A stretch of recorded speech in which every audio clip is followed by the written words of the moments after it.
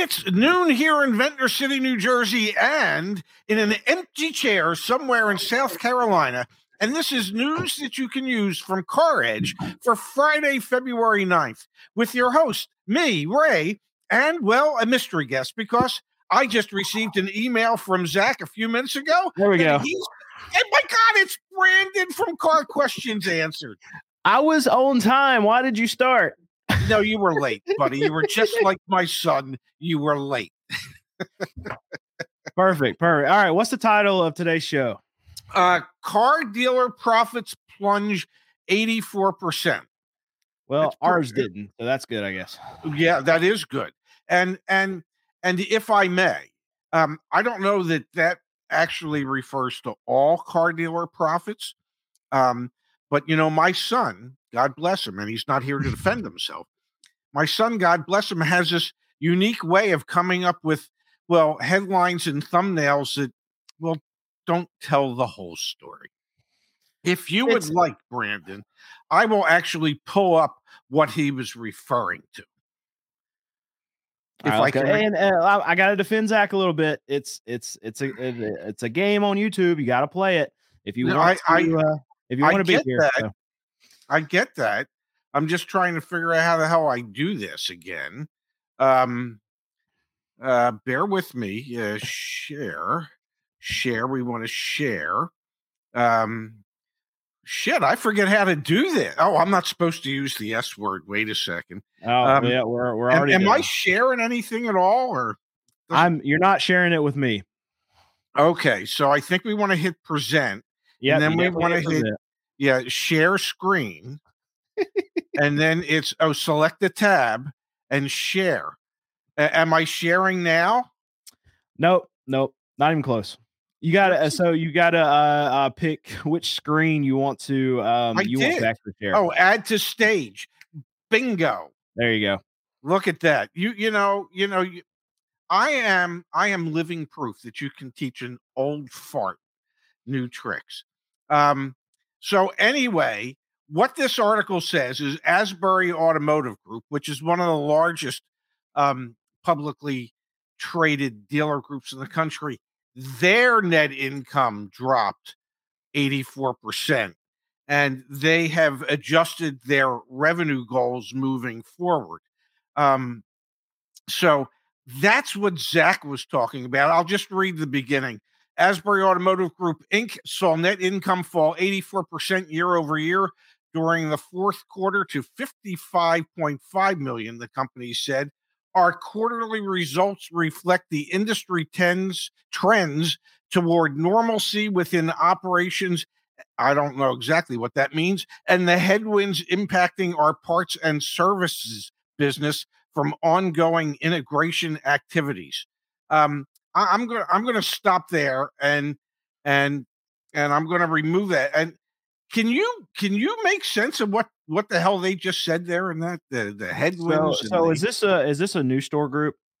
Yes, Asbury Automotive, I think, is the fourth or fifth largest publicly traded new franchise dealership group.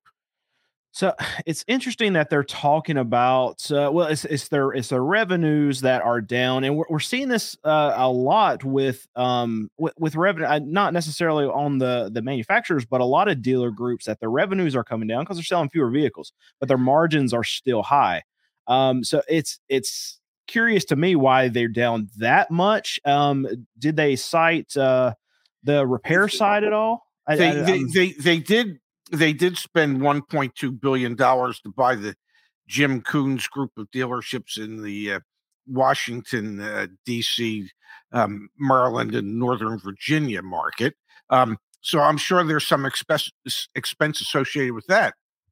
But what I found interesting were whatever the perceived headwinds for integration of whatever for parts and service.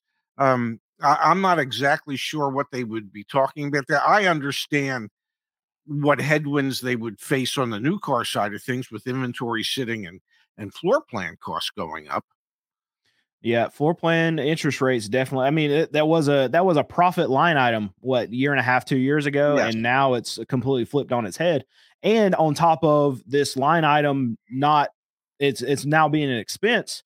It's a crazy expense because you have these dealers that have inventory that are no longer just as soon as they get into the system being sold. They have to sit. And I mean, you guys talk about this all the time, having vehicles sit for 60 days, 90 days. I've seen 360 days that Zach pulls up. So Yes. the more you have these vehicles sit, I mean, the more interest they're going to have to pay, and then you have higher interest rates that are no longer this profit center for a lot of these dealerships.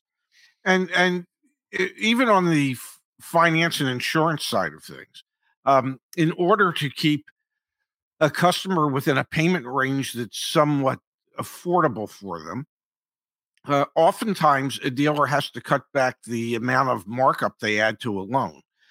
Typically new car dealers like to add 2 percentage points to the loan. So if the buy rate was 6%, they sell the money to the customer for 8%. Well, in many cases, F&I profits are down a little bit because they can't squeeze the payment where they need it to be. If they're at 8%, maybe they're only at 7 or 6.75%. And they're not marking up the buy rate quite as much, I would imagine.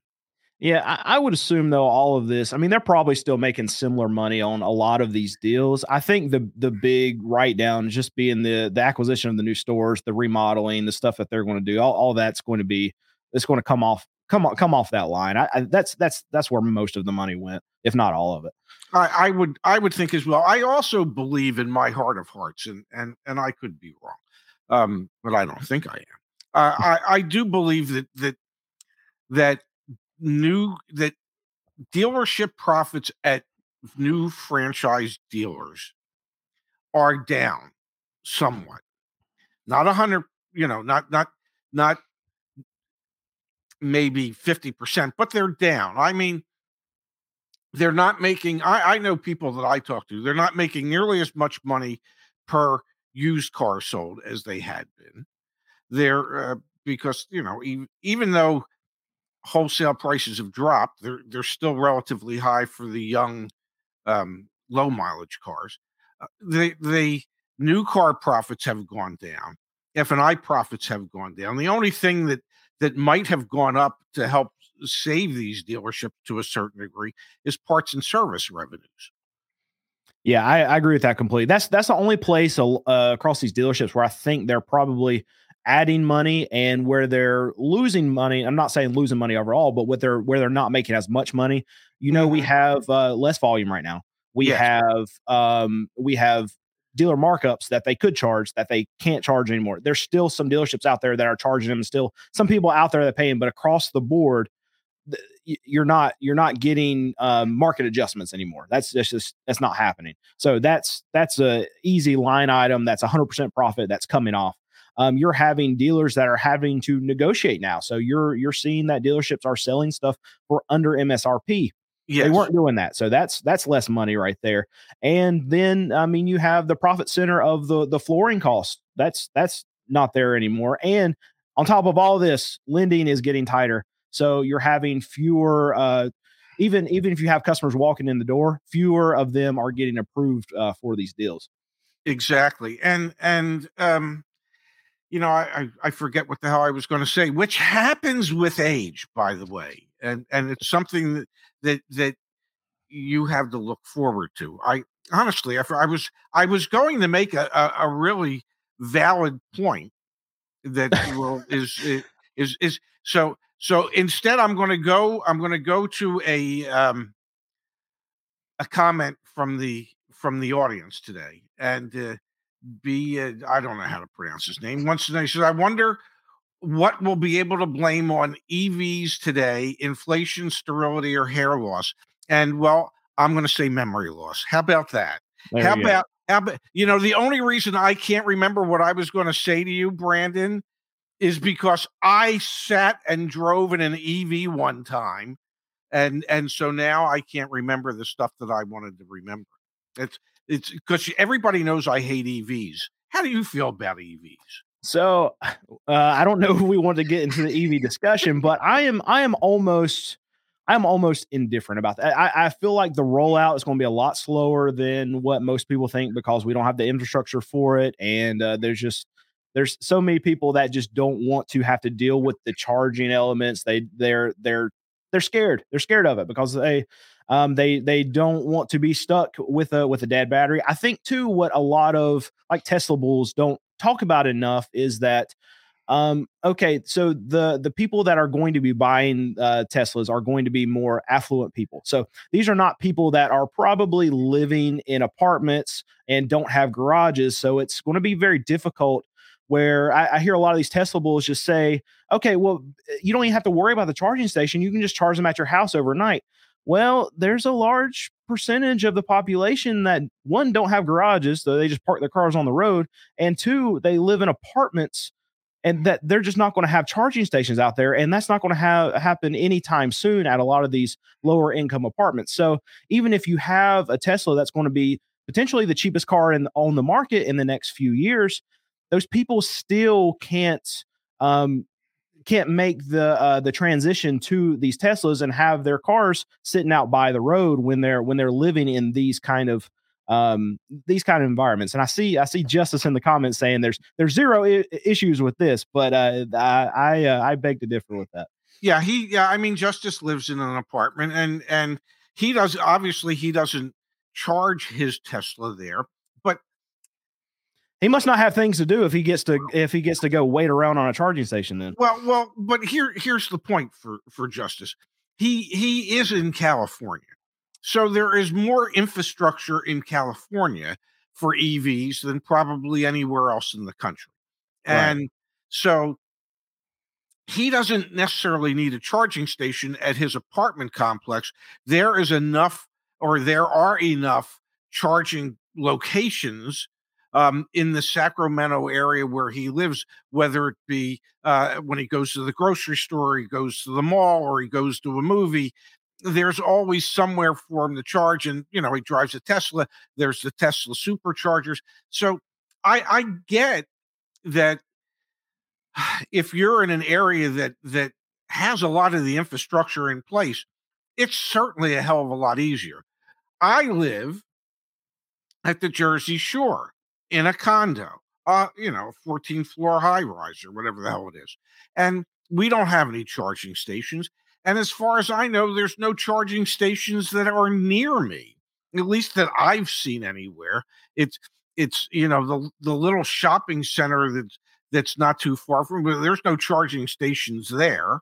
So I don't know if I bought an EV where I would charge it. But the infrastructure just isn't as robust here as it is in other areas. I do think that in some ways Americans are slow to adapt to things. Okay, to certain things. Like cell phones and smartphones.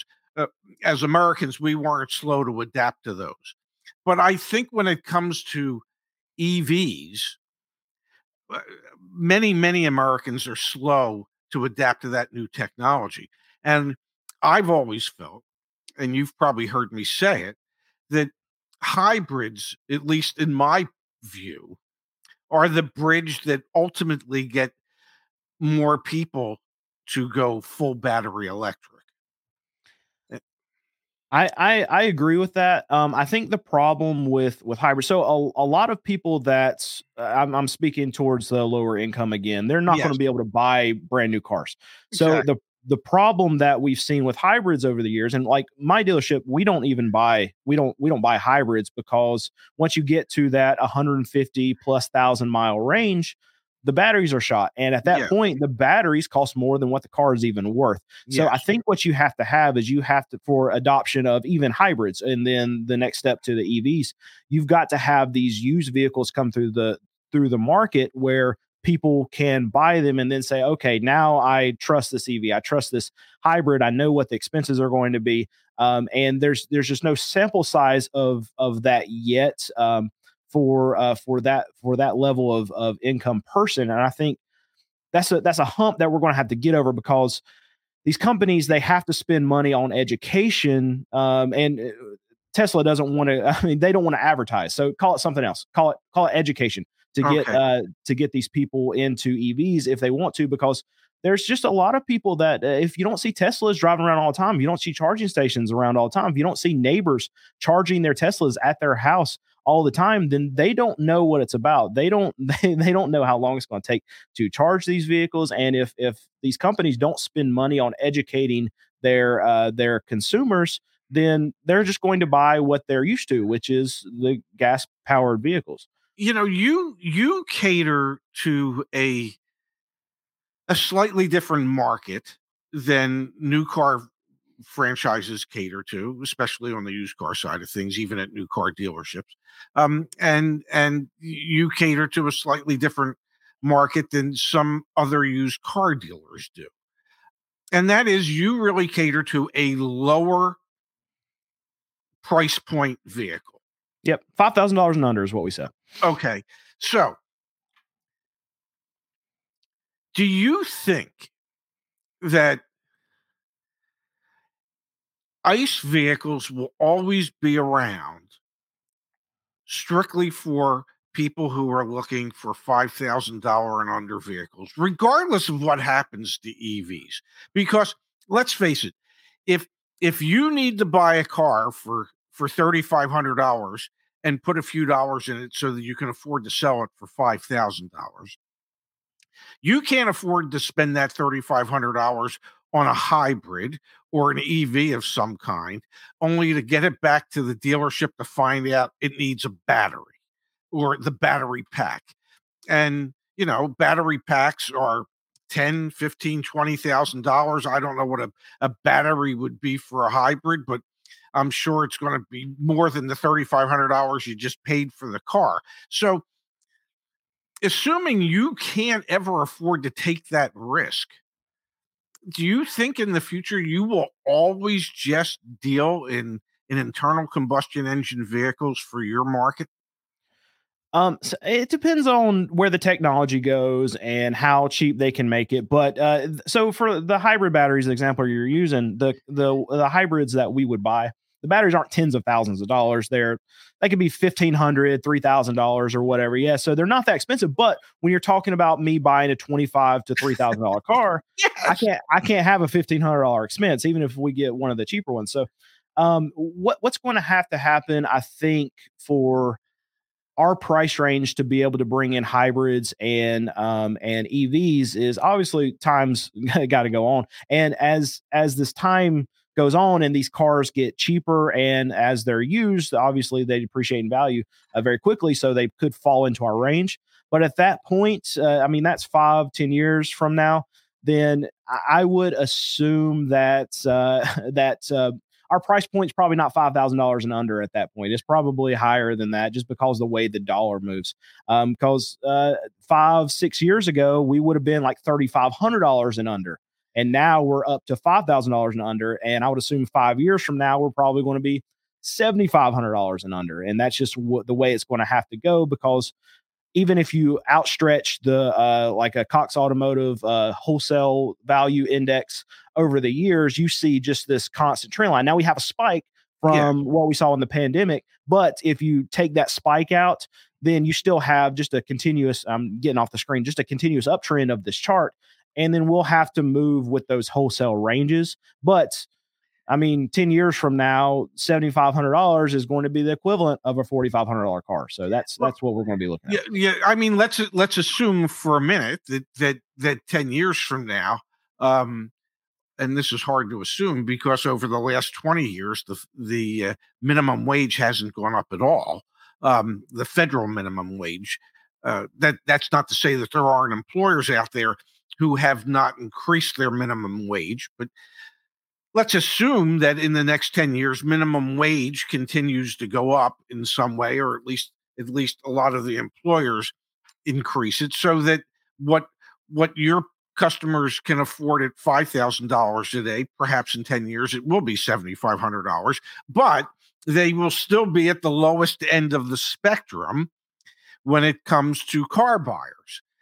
They're still not going to be in a position to look at $15,000 or $20,000 pre-owned cars or ever consider a brand new car. Um, so even if the price point goes up to 7,500, that 7,500 was $2,500 30 years ago. So it doesn't really Right, matter. right. Yeah. Um, what are you seeing? I mean, we are about to enter spring selling season and tax time. I did my taxes a week and a half ago.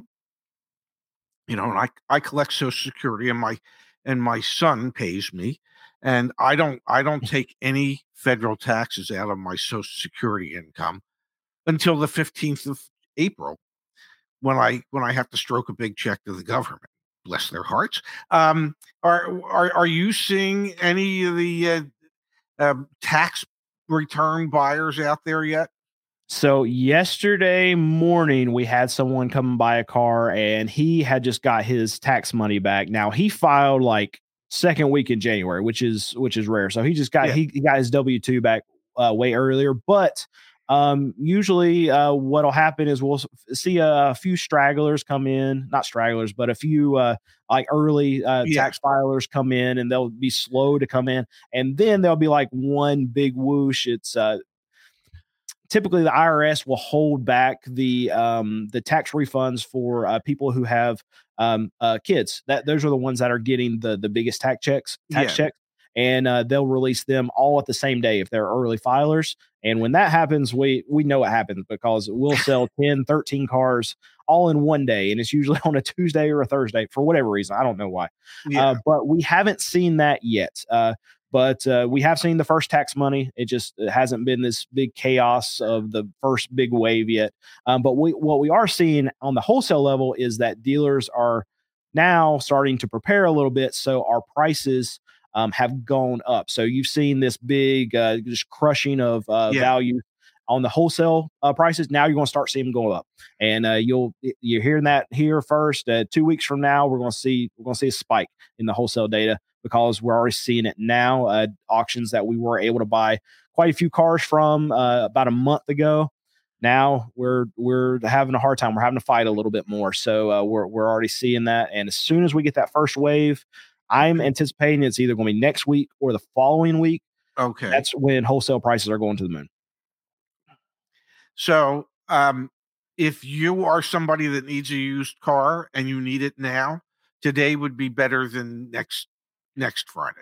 Yeah, you're probably already too late at this point. I would go ahead and tell you wait because every other dealer knows exactly what I know. People are about to get their tax refunds, so they're not willing to cut. And they're probably, if you go in there and try to negotiate, even if they're struggling right now, they're probably going to Uh-huh. say, you know what, if you don't want to buy it, that's fine because we think in about a week and a half, we're about to get hit. So, no, we're not gonna take any money off right now. So you probably, if you're looking for a car right now, I don't want you to be a buyer right now. This is a seller's market starting from here until about the end of summer. So when you say the end of summer, you're talking about into September? No, maybe not that far. Maybe end of July, August is when. So what you have to have happen is all the fluff's got to come out of the auctions. And Yeah. then from there, there's still going to be fluff left over on the retail side. And then dealers have to get pinched like they do every single year, exposing themselves to these higher prices. And then when they get pinched, there's still another month and a half where their floor plans are coming due. Like, okay, I got to actually sell some cars now. And for you to get all of that fluff, just think beginning of tax time is right at the beginning of March, end of February. Take a couple months for the fluff to come out of a wholesale market. Then you have another month and a half for the fluff to come out of the retail side. And that's when we can go back on this downtrend that we've been on for prices. And then you still want to wait as long as you can then because demand's going to go back to sucking at that point. I kind of remember that typically wholesale prices start to go down again in July.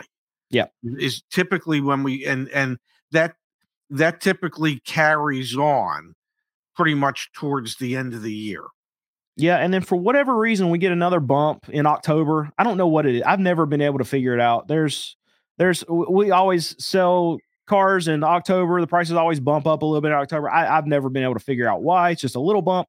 But then you're the end of the year. Is the best time to buy cars wholesale and retail.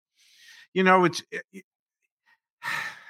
I'm going to ask you a question, and I honestly, in my mind, I really don't remember. Um, it's an election year. Do you, do are is there normally a bump in sales during election years, or I think just going to depend on how the economy is going. If it's a very highly contested election year, some people get scared, some people hold on to money more, and that's just going to have. I mean, that's going to have an effect on the real estate market, on the car market. I don't know that we're going to see any difference this year, even though it's very polarizing. I think there's still money out there to catch any big whoosh down. But I don't I honestly I don't know the answer to this, but yeah, I can't see it mattering at all. I could. So I'm trying to think. I've lived through quite a number of presidential elections, and I was in the car business for quite a number. And honestly, I don't really remember if there's a difference in what sales were like when it was an election year towards the end of the year, um, and when it wasn't an election year. But can I share a success story with people? And I'm not going to put it on the screen, not because I don't know how, uh, but because there's some information on there that I'm not sure the person who sent us the email would like that information to be seen. So if it's okay with you, Brandon, can I read a success story to you? Um, this is from one of our customers. It says, "Good morning. I just wanted to give a big thank you to Frank and the entire Car Edge team for their help in procuring a new vehicle for my daughter. In early January, my daughter was hit by a drunk driver at 7:30 in the morning while on her way to work. She is fine, but her 6-month-old Mazda CX-5 was totaled. My first instinct was to contact the dealer where we got the truck to replace it. To my frustration, they were neither open nor transparent in working with me on a new lease. Having been a follower of yours since the early YAA days, I searched for a new Mazda and was immediately contacted by your team. Frank was a pleasure to work with. We reviewed all the costs, discounts, and upfront costs involved. The lease cost was less than I was quoted here, the complete opposite of my dealings with the dealer here on Long Island. Deal done. The truck was picked up yesterday from JC Lewis in Savannah and was in my driveway less than 24 hours later. Car Edge proves, without a doubt, that there is an easy and proper way to purchase a vehicle. Great job. I just needed to toot our horn. I hope you were okay with that. Absolutely fine. So, explain to me just real quick this process. So they go online like on your site, And and they can go for our trusted dealer network. And if they select a car, that goes through us. They don't deal with the dealership directly. They deal with one of our Car Edge team members who will get all the numbers together for them based on our pre-negotiated pricing. And for instance, in this case, it was a lease. So we get all the lease information and were able to present that to the customer in a total transparent manner. And there's none of this crazy back and forth, and there's no added BS. And voila, people sign, car shows up, life is good. so what do you think has to change for this to be the future of the car market, where it's just like walking in a Walmart and you just pick a car?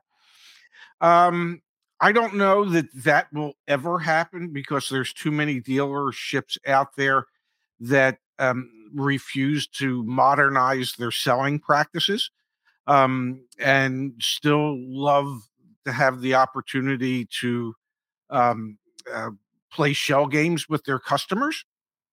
But what I think is if we can grow our dealer network of trusted dealers who will pre-negotiate the deals with us and allow us to do everything so that it's just they have the customer has one contact, and there's none of this back and forth, and there's none of this, well, let me go talk to my manager, and there's none of this, well, let my manager go talk to his manager. And it's just everything's open and transparent. I think if we can grow our dealer network, and Zach went over this the other day, Hyundai signed up with Amazon to be able to sell to sell Hyundais via Amazon, and that started in January. And they've sold one car to an Amazon employee who, if he's smart, he said, "Oh, I loved it. It was a great, easy transaction." Um, and why they sold one, we've sold 30. So it's just a case of growing our network, having an availability of more vehicles on hand that we can select from, and growing our footprint across the country. And when I think we do that, that I think is when the car business changes. Okay. So what I don't know if Zach's even pursued this or not, but what stops you guys from going directly to like Mazda, directly to Ford, and having the dealership model set up? But I guess it's probably just money at that point. Um, but I don't understand why this has never been done before, other than if what you're saying is just outlandish greed is probably the barrier for most dealers to do this. Well, of course it is. And our rationale behind this is that if we do this well, dealerships can actually cut their costs because they won't need nearly as many salespeople because we become their salespeople. Um, they won't need nearly as many managers because, well, we become their managers, and all that expense is outsourced for them, and so they can sell more cars at a lower profit and ultimately end up making more money because they've significantly impacted their expenses in a positive way so that through volume they make more. Yeah, and you've got to be a volume play for these dealers. That's what you got to be. Yes, Yeah. yes. So, but I wanted to share that story. I mean, and listen, we've had some deals that haven't flown as easily as this particular deal did, especially when you're relying on trucking companies. Um, and they're not our trucking companies. We don't own any of it, so that it becomes. But when it works, and 9 times out of 10 it works. When it works, it is really an absolute pleasure for everybody involved. So Oh, I'm sure. yeah, Yeah, absolutely. Taking out the dealership model. I mean, people would rather go to the dentist or hit themselves in the face with a rubber hammer than go to a dealership. and people have proven by buying a million cars a year at CarMax that they will overpay to not have to go through the hassle of haggling back and forth. We're not even asking them to overpay, okay? Because we're pre-negotiating a good deal. Now, we're not saying you can't go out there and find somebody that will sell it for $100 less. Um, but then you'd have to work at it again to go do that. What we're saying is we're trying to do all that for you, and you sit back, just tell us what you want, and we make it happen for you. Who knows? Yeah. Yeah, Who that's better. People would much rather do that. You just got to get traction, I guess. Yep, we're working on it. You know what I do have to do in about 12 minutes or so, 15 minutes or so? You probably The have elec another show, I would Yeah, the assume. electric show. I have to do the electric show. Um, so can I thank you for doing this today?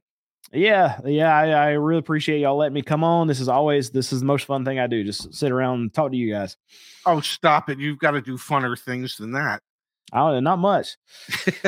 How about hanging out with your son? Yeah, yeah, that's fun. That's not work stuff though. I'm talking about work stuff. So Okay, so work stuff. Well, thank you for doing this because literally at 11:45 was when I found out Zach was being pulled in many directions and wasn't going to be able to do the show. So it was all well, news to me. It probably had something to do with me texting him this morning, say, "Hey, I'm available for a show today if you want me on." Yeah, well, that might have freed him up Yeah, I'm sure. so that he could say he was being pulled in many directions. Brandon, thank you so much. I am sure Zach will make arrangements to have you on again. Exactly when, I don't know. And you and I, we have to work on something that we wanted to try and put together. So Yeah. Speaking of that, so down in the comments, real quick, if you're watching this or you're watching after the show, me, Ray, and Zach are trying to figure out something that we're going to do together this year. What would you like to see us do? We're going to do something this year, but we haven't figured out what exactly it is yet. So let us know down in the comments what you would like us to put together for you guys, and we would like to hear your ideas. yes, and we'll try and even make it happen if we can. Absolutely. Terrific. Thank you, Brandon. I'll talk to you later. All right. Thanks, Ray. Yep. See everybody. Have a great weekend. And I don't know if there's a show Saturday or not. So just, well, wait till Zach posts something. Thanks again, everybody.